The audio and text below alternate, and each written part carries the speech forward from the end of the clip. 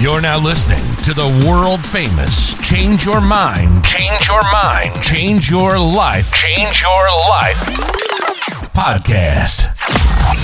Broadcasting worldwide with your host, Robert Paisola. Ladies and gentlemen, give way for Robert Paisola. Broadcasting on 107.1 on the Man Cave Podcasting Network and beaming worldwide on the Spectavision Satellite Radio Network live from Las Vegas. Today's episode is brought to you by Mercedes-Benz, featuring sleek luxury and pure elegance. Visit your local Mercedes-Benz dealer today and take advantage of exceptional deals for 2022. Bringing you the top news and guests from around the globe on finance, credit, life, or just how to fix that dent in your pocketbook from COVID-19. It's Robert Paisola, the CEO and president of Western Capital International, and he's in the studio live right now.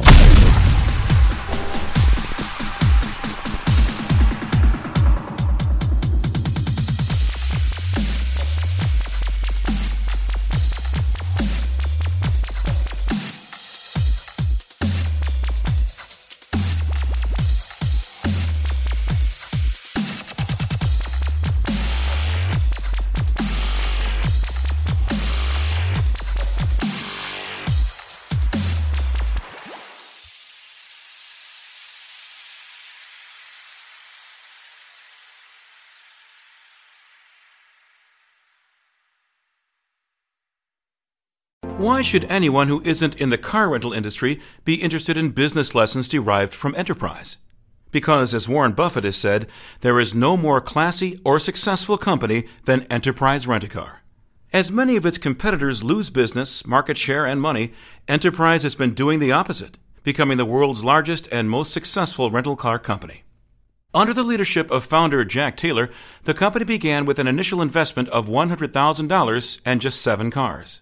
Now, under the founder's son, Andy, it's a $9 billion global giant with a fleet of 800,000 plus vehicles at 7,000 locations, as well as 62,000 plus employees. It buys more new cars each year than any other company. What's more, it boasts the highest credit rating in its industry.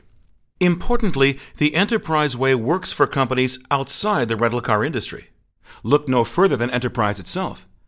The Taylor family also owns and operates a number of other diversified and completely unrelated businesses, from a distributor of in-room coffee packets to a manufacturer of Mylar balloons.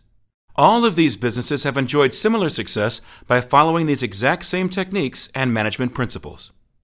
The 9 secrets to the success of Enterprise are: 1. Take care of your customers and employees, and the bottom line will follow. 2. To gain a competitive edge, be different. 3. Never settle for satisfied. 4. Hire and train good people from the ground up. 5. Treat everyone like an owner. 6. Form strong partnerships. 7. Use technology to enhance the customer experience. 8. Grow smart. And 9. Live your core values.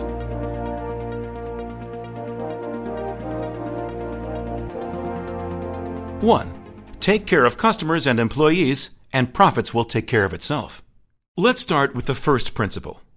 If you take care of both your customers and your employees, profits will take care of themselves.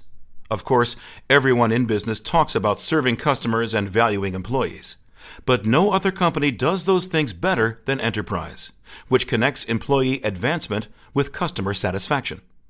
Enterprise looks for individuals who have an entrepreneurial spirit, and it compensates them as if they were owners of the business. Employees have real opportunities to move up from entry-level management positions and make impressive money. However, they can do so only by demonstrating an ability to not just satisfy customers, but make them completely satisfied. Enterprise literally goes the extra mile for customers. The company will pick up customers at their homes, workplaces, the airport, or just about anywhere else. Enterprise has a passion for customer convenience. It has a branch within 15 miles of 90% of the American population, as well as a growing presence in Canada and Europe. Enterprise is very interested in attracting customers, but it's nearly obsessed with repeat business. It recognizes that it costs 5 to 6 times as much to gain new customers as it does to keep current ones. It's learned that there are 6 primary reasons people stop doing business with a company. 1% die, 3% move away, 5% develop other relationships, 9% leave for competitive reasons, 14% are dissatisfied with the product, and 68% go elsewhere because they were treated poorly. Clearly, retaining customers means building personal relationships with them. If customers generally leave because of bad treatment, the solution is to make certain they get good treatment. Providing service that completely satisfied customers isn't a mystery or a high-cost endeavor. Rather, it involves the basics: shaking hands with people, looking them in the eye, greeting them by name, finding out what their needs and concerns are, and solving their problems. Keep in mind that having satisfied customers isn't enough at Enterprise. The reason is straightforward and backed by research. When you exceed someone's expectations and bring them to the completely satisfied category, they are at least 70% more likely to do business with you again. The strategy is clearly effective. Standard & Poor's calls Enterprise the most financially sound rental car company in the world. Its employees are often highly sought by recruiters at other firms from a variety of industries. Clearly, Enterprise is a different kind of company, and its distinctiveness is the subject of the next section.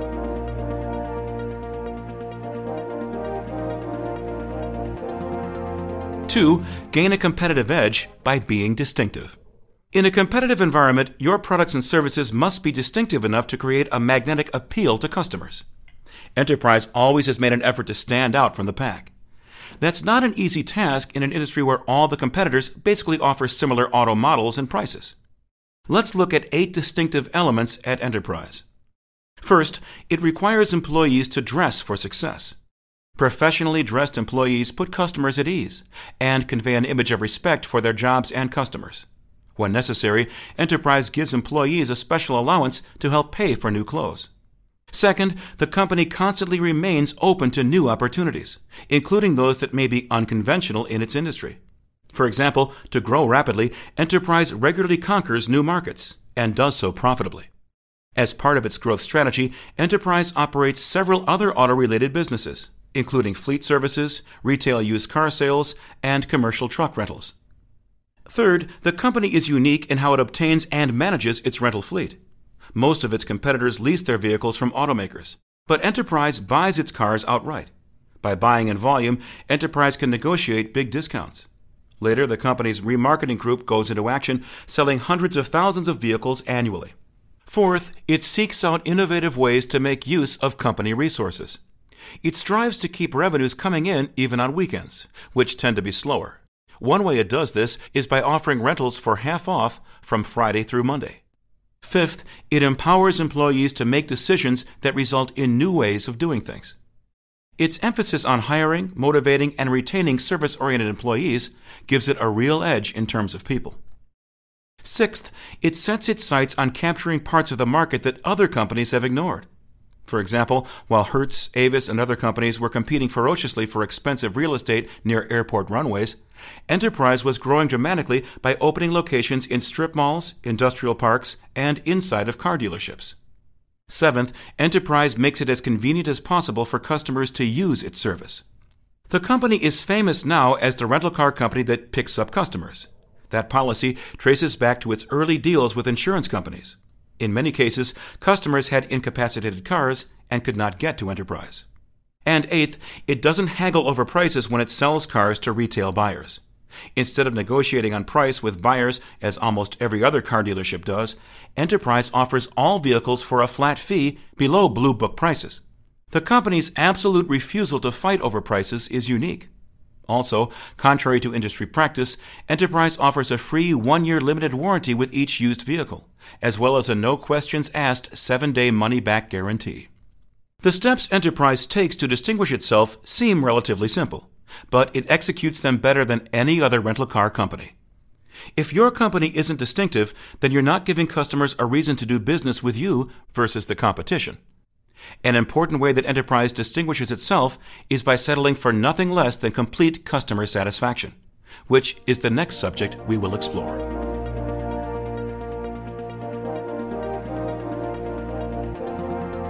Three, never settle for mere customer satisfaction. Satisfying customers is important, But a customer you merely satisfy is one that might find greater satisfaction with a competitor. As enterprises learned, determining customer satisfaction and deciding how to improve it can be complex. A systematic approach works best. The company's system for tracking customer service is comprehensive and highly effective. It goes by the name of Enterprise Service Quality Index, or ESQI. In the acronym, the first three letters are capitalized, but not the I. That's because, as one enterprise manager explains, we want to keep the focus on service and quality, not the index. Every enterprise branch is assigned its own ESQI score.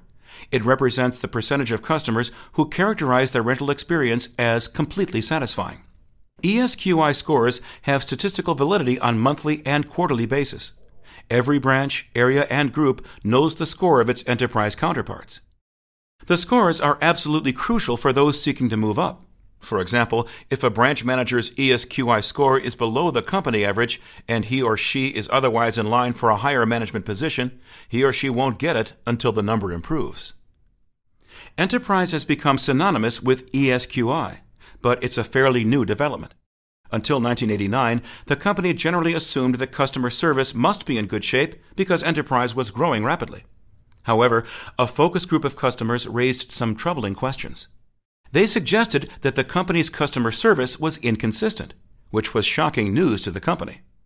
Like many companies experiencing rapid growth, Enterprise apparently was experiencing some lapses in customer service. The company's senior managers recognized the need to create a more accurate way to track customer satisfaction. Through trial and error, they learned that customer surveys shouldn't be infrequent occurrences. Surveys must take place regularly and should not consist of forms that customers fill out. That's because written surveys don't get taken very seriously, don't have high reliability, and often don't get returned. The most candid surveys occur face-to-face, and that's how the initial one should be conducted. Follow-up surveys should take place over the telephone. Enterprise uses surveys to zero in on specific locations. This enables the company to determine precisely where their customer satisfaction is highest and lowest. In addition to measuring customer satisfaction, Enterprise uses systems to improve satisfaction. The company segments every contact with customers. These are sometimes called touch points, but Enterprise refers to them as the cycle of service. They consist of moments of truth or critical interactions that give an organization a chance to differentiate itself. Each step of the cycle influences both the team's overall ESQI score and the customer's perception of the team.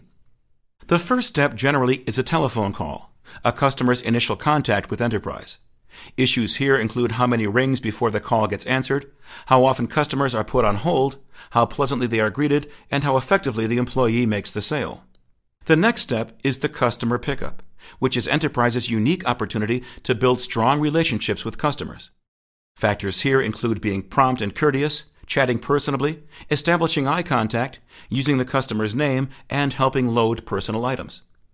Then there's the branch arrival. Factors here include treating the customer like a family member, explaining thoroughly the rental process, and giving the customer a number to call if there's a problem. Next, there's the rental contact. Enterprise trains its employees to explain important aspect of the contract to customers, so they're clear about what they're signing. The next element in the cycle is the car itself. It should be clean, and an employee should make sure the customer understands how it operates. Some special elements of service offered by Enterprise include callbacks and switch-outs. Essentially, callbacks are follow-ups Enterprise makes with body and service shops to see when customer vehicles will be ready. Switch-outs occur when the specific model a customer wants isn't on the lot, and it involves employees switching cars for customers when the desired model becomes available. The return of the vehicle is important. In addition to handling the return quickly and efficiently, Enterprise employees again smile, shake the customer's hand, and ask how the rental experience went. And the final step is an invitation to return, which is a friendly reminder that Enterprise can meet the customer's future rental needs. The goal of the cycle of service is a completely satisfied customer. Instead of waiting for complaints, Enterprise's people try to sense any unhappiness that might exist, and then make the situation better. Through ESQI, Enterprise has identified 6 attributes that have the greatest effect on customer satisfaction. They are 1. Courtesy, 2. Professionalism, 3. Timeliness of service, 4. Treatment as a valued customer. 5. The mechanical condition of the car. And 6. Timeliness to complete the rental transaction. Clearly, most of these attributes have to do with service quality rather than product quality, and service is something that any company can address. Negatives in any of these areas are destructive to overall customer satisfaction. By concentrating on these factors, groups can raise their ESQI scores. Of course, the most important element in customer satisfaction is the quality and dedication of the people providing the service. And that's the next subject.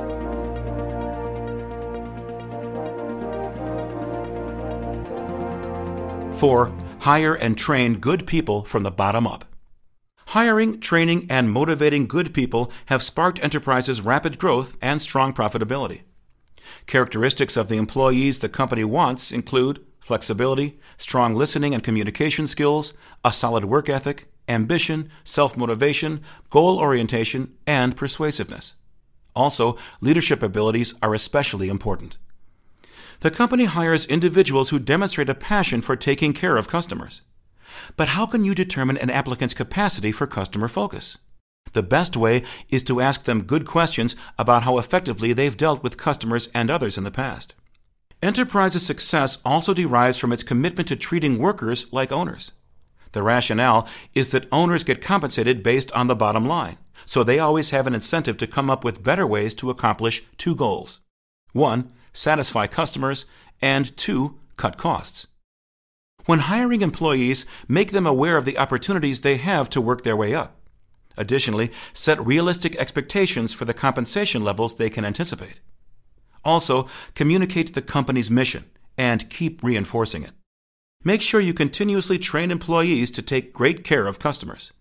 What's more, let employees know exactly where they stand in terms of performance. Review an individual's performance several times during the first year, and at least annually thereafter. As Enterprise does, help your employees set ambitious but realistic goals. Then, ensure that they're making progress toward meeting their goals. What's more, make certain you don't frustrate highly talented workers.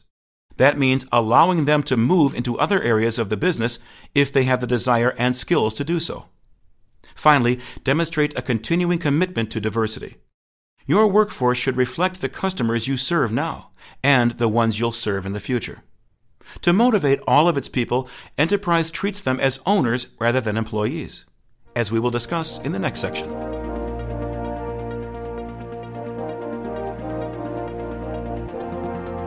Five, treat everyone like an owner. Many companies have taken steps to make employees feel more like owners.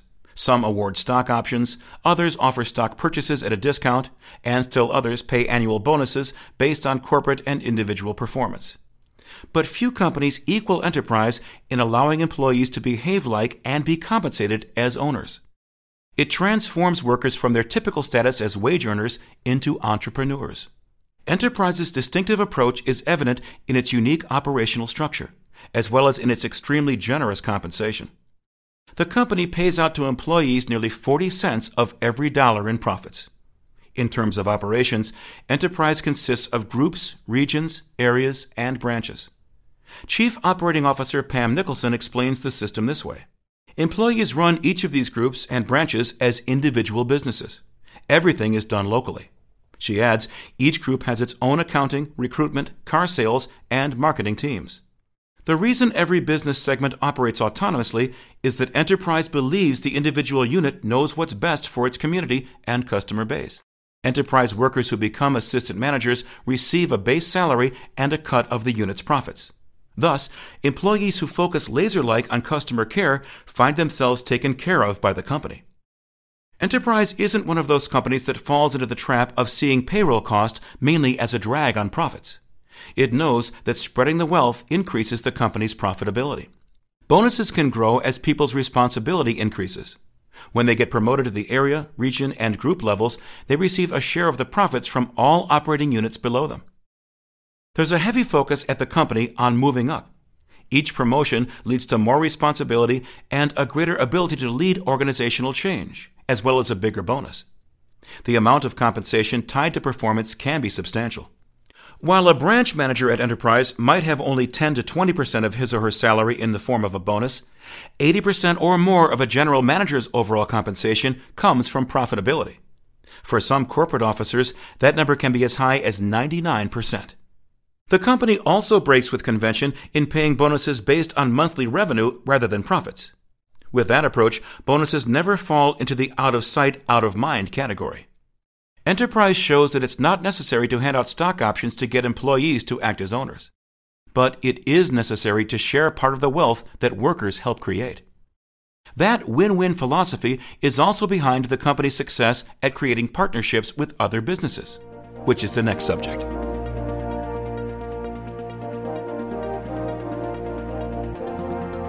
Six, form strong partnerships. Enterprise is a company built on strong relationships.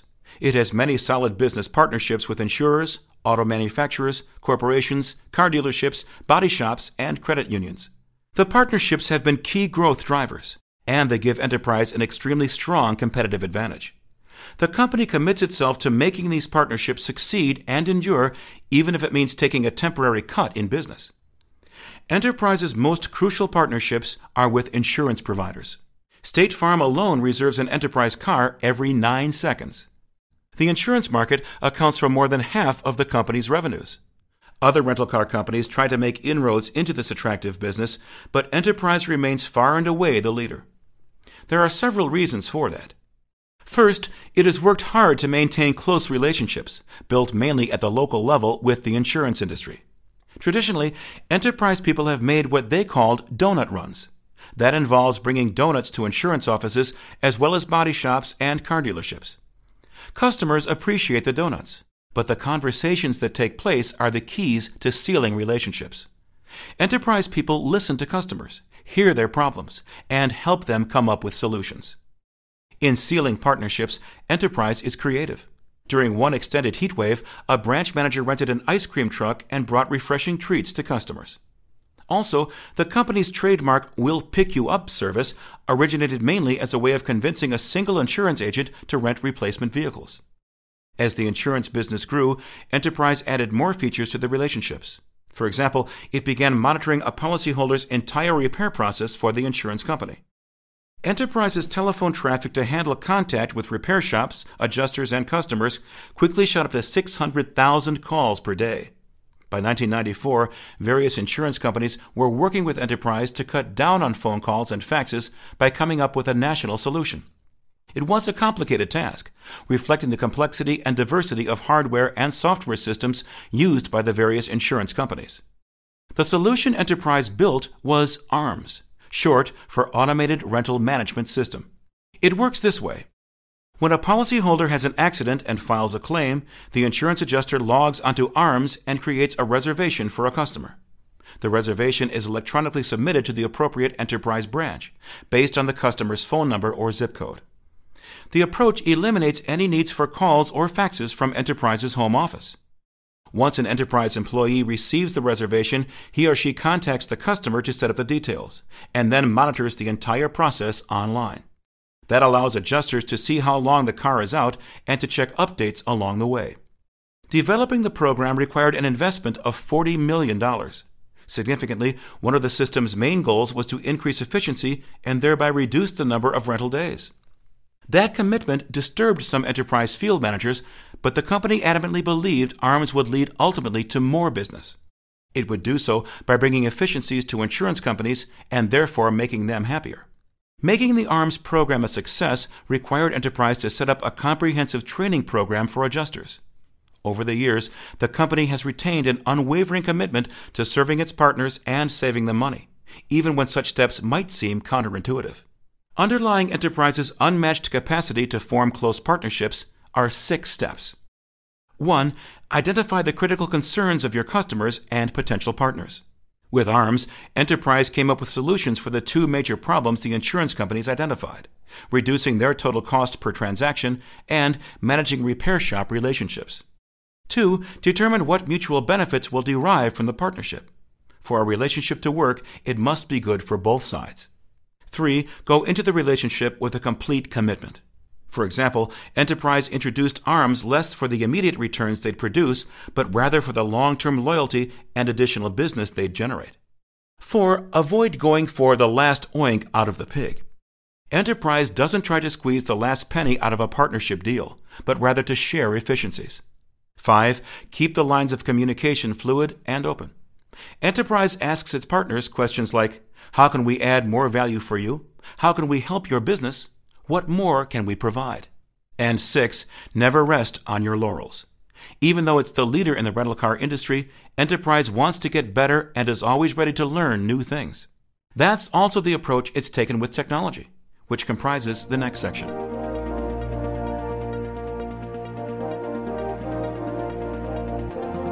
Seven, use technology to enhance the customer experience. At Enterprise, the primary use of technology should be as a tool to enhance the customer experience.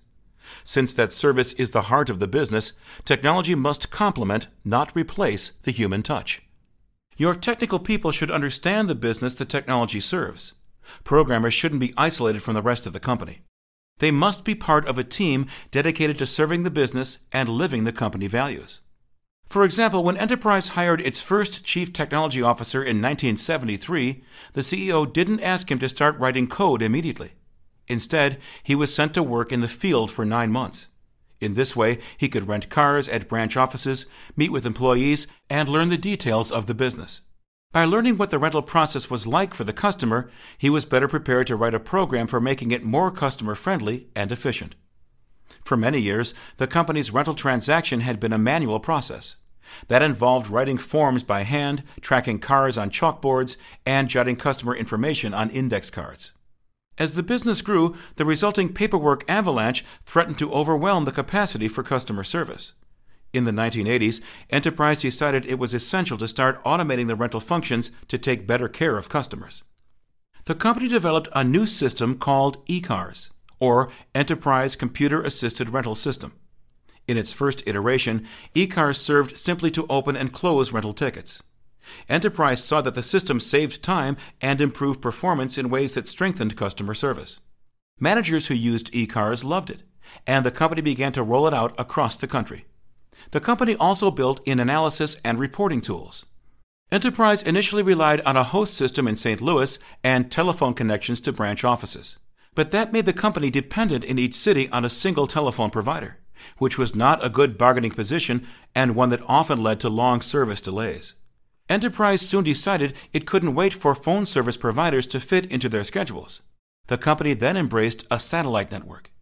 Each branch got a small parabolic antenna that sent and received data through a satellite, and connected each location with a much larger antenna in St. Louis.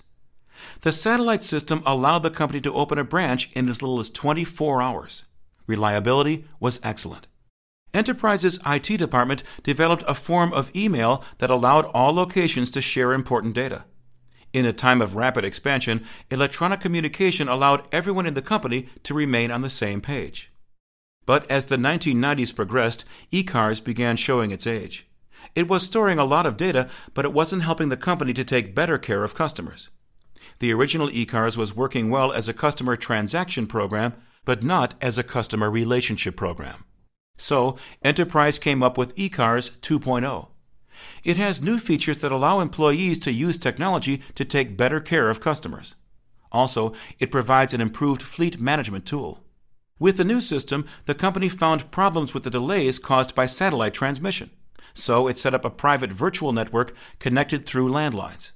It could do so mainly because of the dramatic upsurge in competition between telephone network providers. Of course, with its new technologies, Enterprise incurred costs, but they were secondary to the ability to exchange crucial information and especially to improve customer service. Obviously, Enterprise has used technology to grow smart, which is the next element in the company's success that we will examine.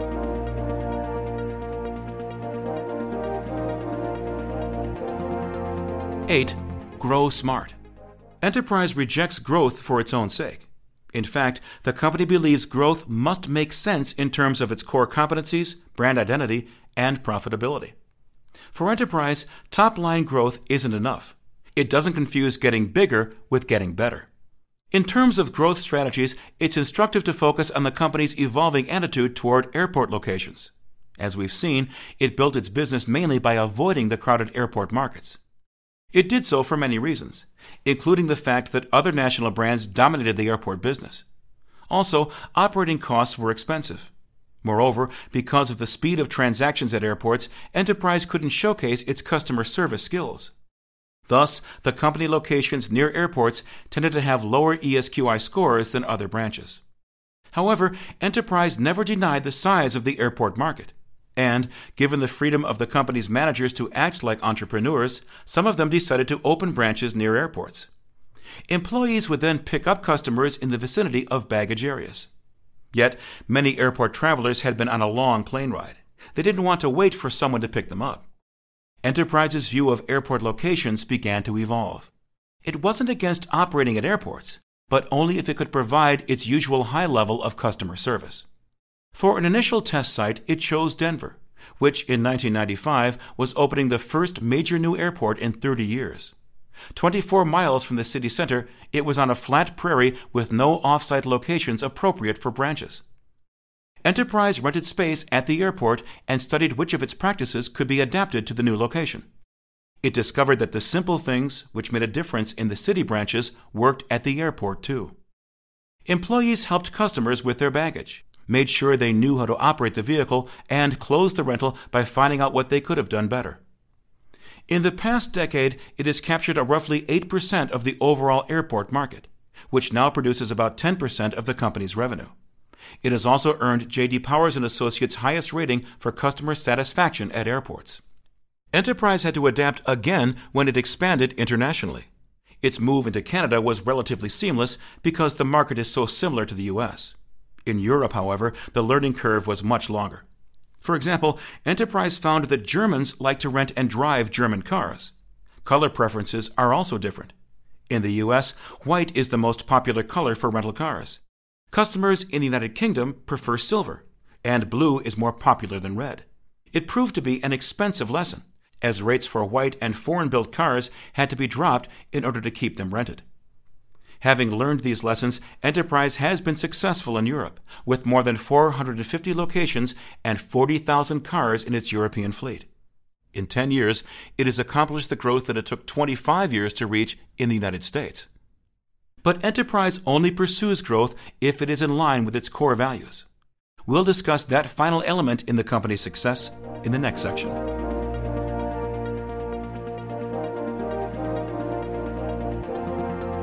Nine, live your core values. Like the world's other top companies, Enterprise lives by a clear set of core values. Great organizations not only know what they're doing, but also why they're doing it. Core values are the essential and enduring beliefs and ideals that influence an organization's thoughts and actions. They transcend economic cycles, management changes, technological advances, and marketplace fluctuations. Often, core values emerge out of the lessons and stories handed down by the company's founders. In Enterprise's earlier days, Jack Taylor, and later his son Andy, would explain directly to employees their beliefs about the right ways to do business. But in the 21st century, Enterprise is a much larger company, so it has codified its core values. Now all employees get a written copy of the 8 defining values, which are: 1. Our brand is the most valuable thing we own. 2. Personal honesty and integrity are the foundation of our success. 3. Customer service is our way of life. 4. Enterprise is a fun and friendly place. 5. We work hard and we reward hard work. 6. Great things happen when we listen to our customers and to one another. 7. We strengthen our communities one neighborhood at a time. And 8. Our doors are open. Combined, the 8 values are specific to Enterprise, but the belief system they reflect is relevant to all organizations. Let's look at each value more closely. First, protecting the brand is critical because it's the company's most important possession. The brand reflects the company's reputation, which each employee maintains by providing top-flight service and strong personal values. Second, personal honesty is a must. At Enterprise, people enjoy a lot of independence, but if the company has a solid reason to question their integrity, then they're asked to leave. Third, nearly all companies express a commitment to customer service as a way of life. But at Enterprise, it's an obsession that begins at the top and dominates the entire organization. Customer service is the main factor underlying ESQI. Each branch's score is displayed right next to the profit numbers on monthly financial statements. Fourth, with all the demands on employees, they won't stay with the company if they don't enjoy their jobs. So it's essential to create a fun, friendly, and teamwork-centered place to work. For example, Enterprise promotes friendly competitions between branches in different cities, with the two sides getting together to socialize and get acquainted. Fifth, employees sometimes must work long hours and deal with cranky customers, so they should get rewarded for working hard. Enterprise rewards its people with bonuses for performance, recognition, and opportunities for promotions. Sixth, listening to customers and employees has led to the policies and practices that have set Enterprise apart from the competition and fueled its growth, from picking up customers to entering the airport market. Seventh, Enterprise's top management sees it as a local company that does business in thousands of neighborhoods. It strengthens communities by purchasing vehicles from local dealerships where it operates, supports thousands of local organizations, and encourages employees to take an active role in their communities. And eighth, an open-door policy is a core value at Enterprise because its success depends on reaching out to people of all backgrounds. It's also dedicated to remaining open to new ideas instead of being stuck in the traditional ways of doing things. In the final section, we'll summarize the key elements of Enterprise's success.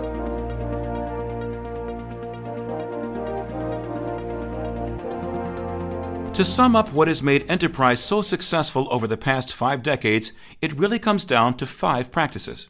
1. Convince every employee that taking care of customers and employees is job number 1. At Enterprise, the top executives demonstrate their commitment to this belief through their actions every day. 2. Empower workers as entrepreneurs and base a percentage of their compensation on bottom-line results. By using this approach, Enterprise not only brings out the best in its employees, it also causes them to think twice about unnecessary expenditures and fosters strong loyalty. 3. Hold employees financially accountable for offering excellent customer service. By tracking how satisfied each renter is, Enterprise can determine which workers are best taking care of customers and reward them. 4. Establish strategic partnerships. Enterprise would not be where it is today if not for its strong alliances with body shops, car dealerships, and insurance companies. And finally, 5. Dare to be different. From the way it pays workers to its target market and even its office locations, Enterprise has always stood out from the crowd.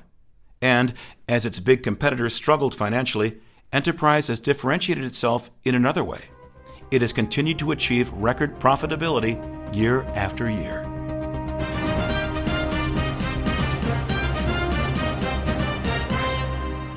We've now reached the end of Part 2 of this month's issue, but we invite you to continue listening to an excerpt from the Global Technology Briefing as it appeared in a recent issue of Business Briefings.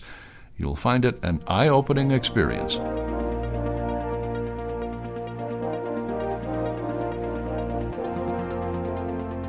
Now, let's explore the latest breakthroughs in technology. We'll begin this month with the latest progress in stem cell research. Stem cells promise one of the greatest advancements in treatment since the beginning of medical history. Adult stem cells have revolutionized what is possible, and embryonic stem cells one day may do the same. But in either case, getting from the laboratory to the clinic is a long process, much like assembling a jigsaw puzzle. Each month, we bring you news of a few more pieces of the puzzle that are falling into place. And this month's news comes from the Technion Israel Institute of Technology in Haifa, Israel, where researchers have used stem cells to create new heart muscle that has its own blood supply. According to a report in the journal Circulation Research, this tissue could be grown in the lab and used to replace cardiac muscle that has been damaged by heart attack. Heart muscle has been grown from stem cells before, but it's been necessary to grow it in 2-dimensional single-cell layers so that all cells can be in contact with the growth medium. In that way, each cell can absorb nutrients and oxygen and rid itself of waste. While those experiments have been promising, such cultures of tissues are not suitable for actual clinical use. Heart muscle cells in living tissue obtain nutrients and oxygen and rid themselves of waste through the blood vessels that make contact with them in the 3-dimensional muscle fibers.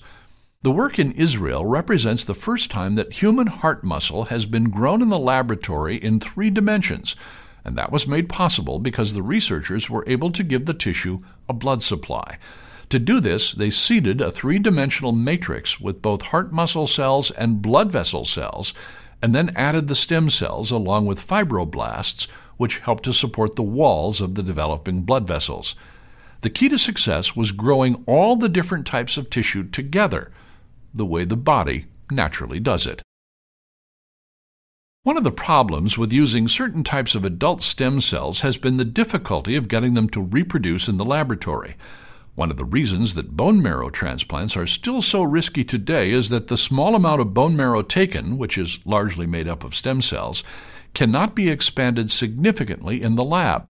In addition, the inability to grow certain adult stem cells in the lab has even led skeptics to question whether or not they exist. One such type is the so-called multipotent adult progenitor cell, or MAPC. These have been isolated from bone marrow and then turned into almost every tissue type, including liver, bone, and nerve cells. However, until now, they've proven very hard to multiply in vitro. Now, a research collaboration between the University of Minnesota and Stanford University has successfully grown those cells in the lab, according to a new report published in the online edition of the Journal of Experimental Medicine. After allowing the cells to double 80 times, which represents an enormous population, the cells were transplanted back into mice whose immune systems had been destroyed by radiation. This is the same procedure used in human bone marrow transplant patients. The MAPC cells not only survived the transplant, they completely rebuilt the blood and immune systems of the mice. This finding also suggests that MAPCs could be used to reduce tissue rejection in transplant patients. Other scientists have used MAPCs to create a variety of other tissues. For example, a report in the journal Blood chronicles the creation of blood vessel tissue, while another in the Journal of Clinical Investigation documents that these adult stem cells can turn into smooth muscle. These discoveries open the way to numerous other stem cell therapies in the future. In a related development, a team at the University of Kentucky has completed the first study of a stem cell gene. The team published its findings in Nature Genetics. This gene regulates the number of stem cells in the body, especially those in bone marrow. This opens the way for a therapy in which the gene's protein product, latexin, can be injected into cancer patients to increase the production of stem cells to help rebuild healthy tissue while the patient is undergoing chemotherapy or a bone marrow transplant. Chemotherapy destroys stem cells as a side effect.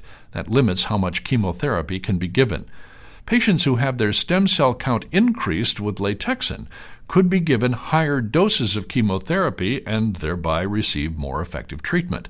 They would therefore recover more rapidly. In bone marrow transplants, one of the limits to the effectiveness of the therapy is the number of stem cells available for transplant. Latexin would increase the count. Latexin could also be used to increase the concentration of stem cells in umbilical cord blood. Cord blood has proven useful in treating children, but doesn't contain enough stem cells to treat adults at this point. Latexin could also be used in treating liver disease, diabetes, and central nervous system damage from trauma or stroke. In other medical news, researchers at the Scripps Research Institute have made a breakthrough in treating cancer by cutting off its blood supply. Cancer grows faster and has a faster metabolism than normal tissues in the body. It therefore requires a much denser blood supply to support those greedy processes. In the mid-90s, that insight inspired scientists to develop ways of blocking the blood supply to choke off the tumor, while leaving healthy tissues alone. But until now, such so-called anti-angiogenic agents that stop the growth of new blood vessels have had limited success. They typically block one pathway but leave another one open. Now, as described recently in the Proceedings of the National Academy of Sciences, researchers at Scripps have combined different versions of those anti-angiogenic drugs to effectively block all the pathways at once and completely stop the growth of new blood vessels.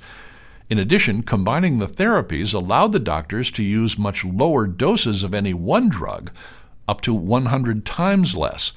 This ability to use reduced dosages is especially important in elderly or infirm patients who need to form new blood vessels in other areas.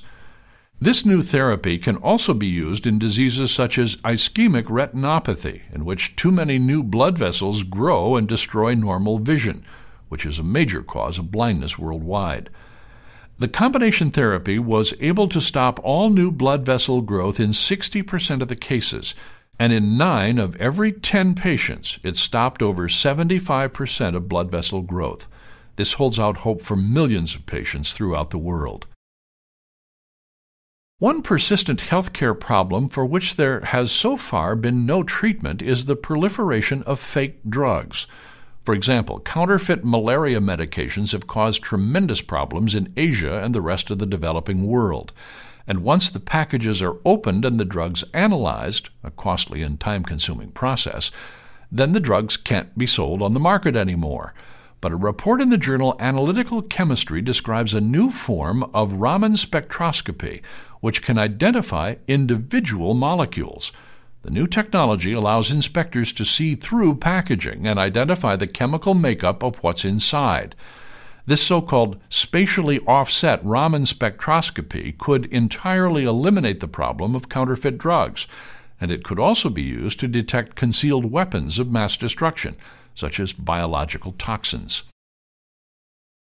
In information technology news this month, IBM has announced an important improvement to transistor technology that will enable it to create chips that are smaller, faster, and more efficient than anyone imagined they could be at this point.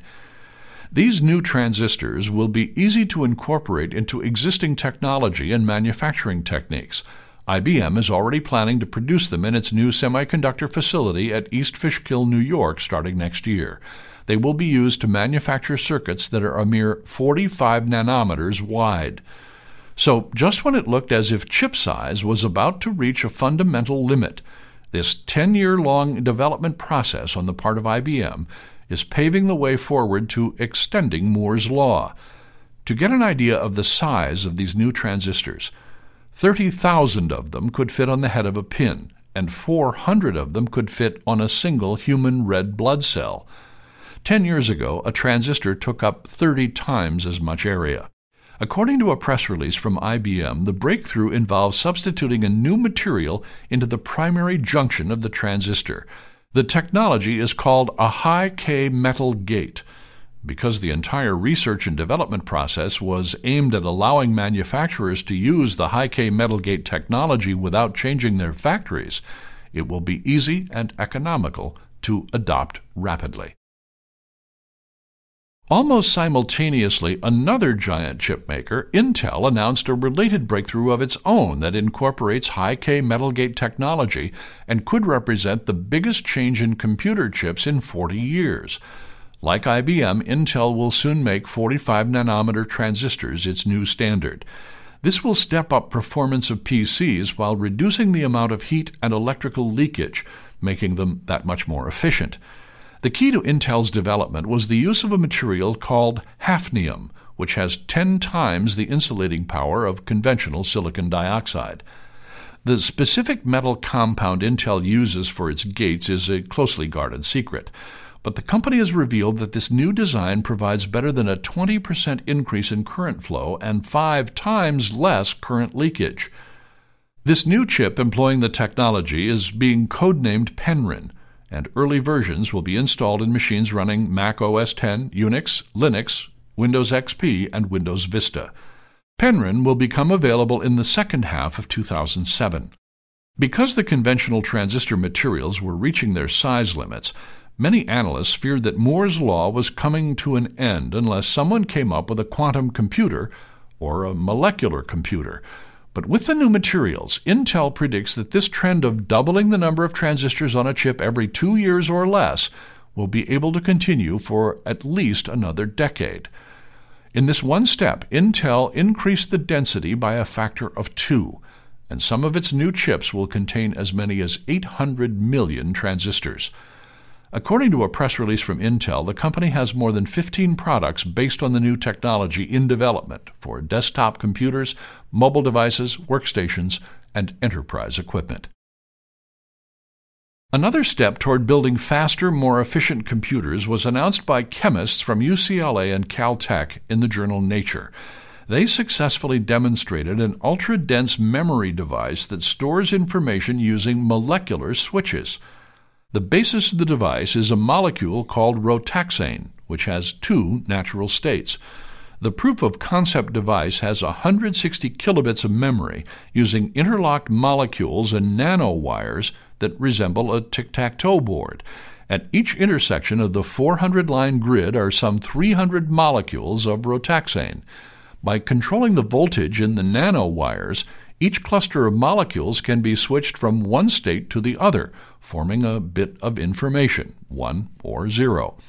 While engineers and chemists have dreamed of molecular computers for a long time, this is the first time that a large molecular memory device has actually been built on a chip at an extremely high density, employing working architecture that is practical for everyday use. The storage density of 1 trillion bits per square centimeter that the researchers have achieved wasn't expected to be possible by most experts until approximately 2020. The UCLA Caltech team, with 25 years of experience in nanotechnology, is considered to be the global leader in developing molecular-scale machines and components. It has also designed and demonstrated molecular-scale logic gates and sensors, as well as other electronic components that will be required for a working molecular computer. In addition to computers, this technology will benefit healthcare, the environment, the development of alternative energy sources, and homeland security. It was funded by DARPA, the most forward-thinking arm of the Defense Department. The journal IEEE Computer recently carried news from Dartmouth College, where researchers are working on a system designed to sift through the mountains of data that are spewed out from computer network monitors, video surveillance cameras, financial transaction records, databases of email exchanges, and other sources. Their so-called Process Query System, or PQS, is meant to make sense of all that data. Until now, it's been obvious that these mountains of data contain answers, but the problem has been determining what the right questions are. PQS, say the engineers, can spot identity theft in mountains of credit reports or reveal attacks on computer networks. It can also monitor changes in activity at national borders or among wildlife at national parks.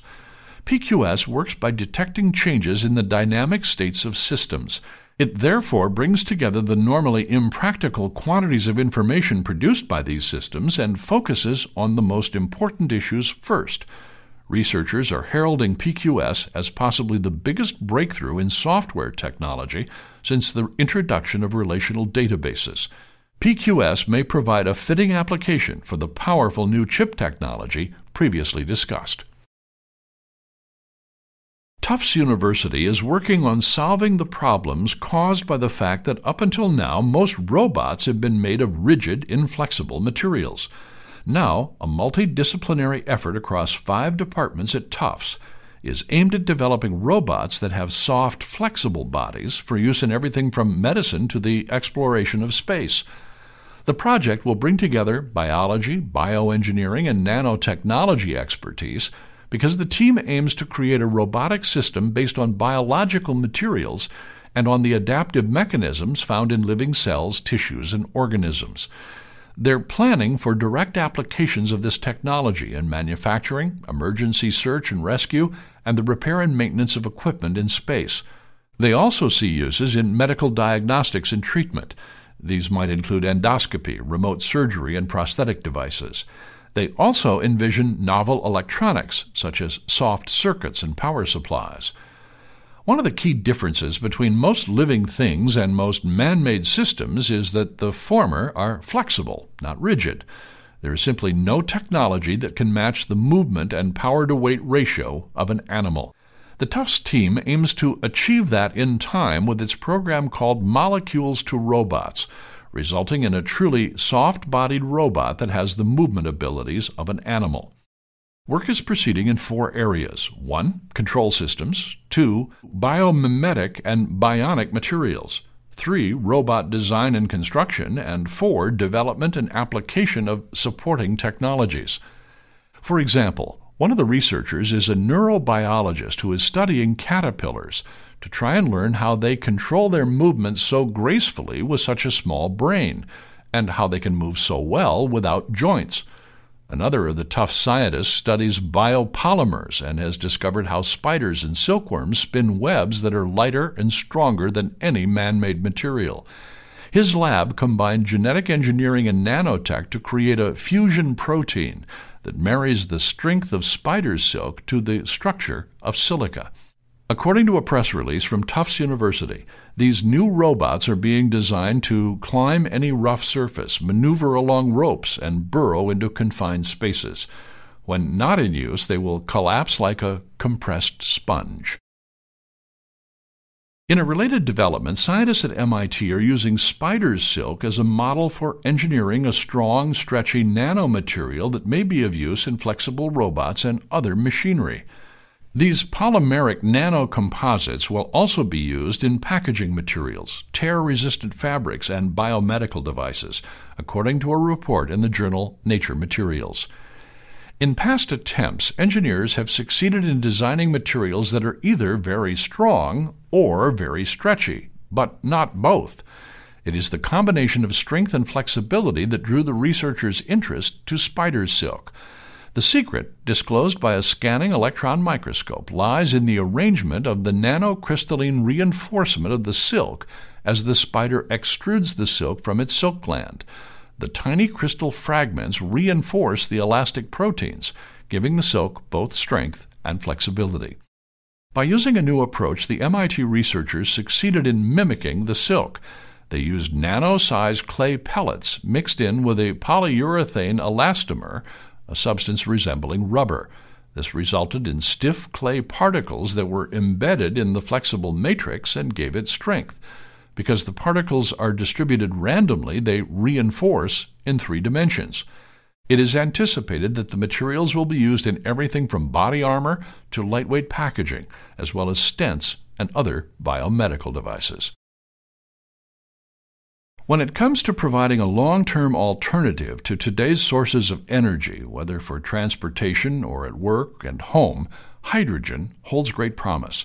For this reason, the development of practical hydrogen fuel cells for cars has become a major goal for transportation researchers. On the way to achieving that goal, scientists at the Lawrence Berkeley National Laboratory and the Argonne National Laboratory have just announced a new oxygen-reducing chemical reaction. Up until now, the slow rate at which oxygen reduction occurs in fuel cells has held back development of the so-called polymer electrolyte membrane, or PEM, cells that experts expect to power cars in the coming decades. According to research reported in the journal Science, the key to this chemical process is a new platinum alloy. This variant increases the cathode speed of oxygen reduction by an astonishing 90 times over the traditional platinum carbon cathode technology now in use. This brings within reach the target set by the U.S. Department of Energy for the power densities of fuel cells required for cars. Fuel cells convert chemical energy directly into electrical energy without burning anything. That's the secret to both their efficiency and their lack of pollutants. The only byproduct is water. PEM fuel cells have already been used successfully in the space program, but they've been much too expensive for mass production use. PEM fuel cells consist of an anode and a platinum cathode with a polymer electrolyte membrane in between. The membrane lets positively charged protons through and stops negatively charged electrons. The anode chemically traps oxygen, while the cathode gives it off. The former process is called oxidation, and the latter is called reduction. The hydrogen atoms are split apart into protons and electrons at the anode. The protons pass through the membrane, and the electrons pass through a wire to the cathode. Electric current, of course, is simply the flow of electrons passing through a wire or some other medium. On the proton side of the membrane, the electrons combine with protons at the cathode to join with oxygen and form water, H2O. The key to this process so far has been the availability of pure platinum, which is extremely expensive and tends to degrade rather quickly through the accumulation of unwanted byproducts, especially hydroxide ions. The hydroxide ions bind with the platinum atoms and end their useful life. Consequently, the fuel cell gradually stops working. But by using the new platinum-nickel alloy, engineers can avoid or at least forestall that effect. The alloy identified by the Berkeley and Argonne scientists has proven to be an extremely efficient atomic configuration at blocking hydroxide and other molecules that can degrade platinum.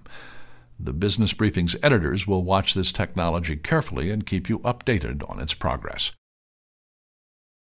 In nanotech news this month, researchers announced that for the first time they have managed to control the rotation of a wheel and axle assembly inside a molecule, paving the way for the world's smallest machines. The research was performed by nanotechnologists at the Center for Material Development and Structural Studies in Toulouse, France, working with their colleagues at the Free University of Berlin, Germany, and IBM engineers in Zurich, Switzerland. 2 wheels, just 0.7 nanometers in diameter, were mounted on an axle 0.6 nanometers long to create the first fully controllable molecular machine, according to a report in the journal Nature Nanotechnology. The group had managed to get a flat molecular wheel rotating in 1998 and created a single molecule wheelbarrow in 2003. The researchers built a molecular motor in 2005 and last year demonstrated a rack and pinion only 1.2 nanometers in scale. This time, they were able to precisely control the rotation and direction of the wheel. They first created 2 wheels made of tryptosine atoms. Next, they mounted them on either side of an axle molecule. Using low-energy scanning tunneling microscopy, they placed the assembly on an ultra-clean copper surface. Then they used the tip of the tunneling microscope to cause the wheels to rotate. They were able to demonstrate turning and backing up by variable rotation of speed and direction using one wheel or the other. The researchers will now continue with the development of the other components of a complete vehicle, including a motor for power. In related developments, engineers at Princeton are creating the world's smallest circuits using a new technology called nano-imprint lithography, developed by researchers at Princeton's engineering school in the 1990s. According to the journal Nanotechnology, the circuits have features that are about 1 nanometer in size, or 10 times smaller than any others being made today. Surprisingly, they will also be 10 times cheaper to mass produce. As a result, nano-imprinting is expected to be the technology of choice for computer chips and a wide range of microscopic devices that will be used in optics, data storage, and biotechnology, just to name a few. The technique presses liquid droplets on the surface of a silicon wafer, forming a pattern that hardens into the desired circuitry. It does not require an expensive vacuum chamber like other technologies. Until now, however, nano-imprinting has been bedeviled by air bubbles that form in the pattern of circuitry and ruin it. Through a painstaking process, the Princeton team was able to tweak the parameters, increasing imprint pressure and using liquids with a higher capacity for dissolving air so that the bubbles vanished before the matrix could harden. You've been listening to the world-famous Change Your Mind, Change Your Life podcast. We hope we've helped you get on the road to do both. Make sure to like, rate, and review the show. We'll be back soon, but in the meantime, hook up with us on Facebook, Clubhouse, Twitter, Spotify, Apple Podcasting, Google Podcasting, and Instagram at Rob_Paisola. Reach out to us by phone at 1-800-373-8913 and send your questions or comments to VIP@westerncapitalmedia.com. Until next time, this has been the world-famous Change Your Mind, Change Your Life podcast.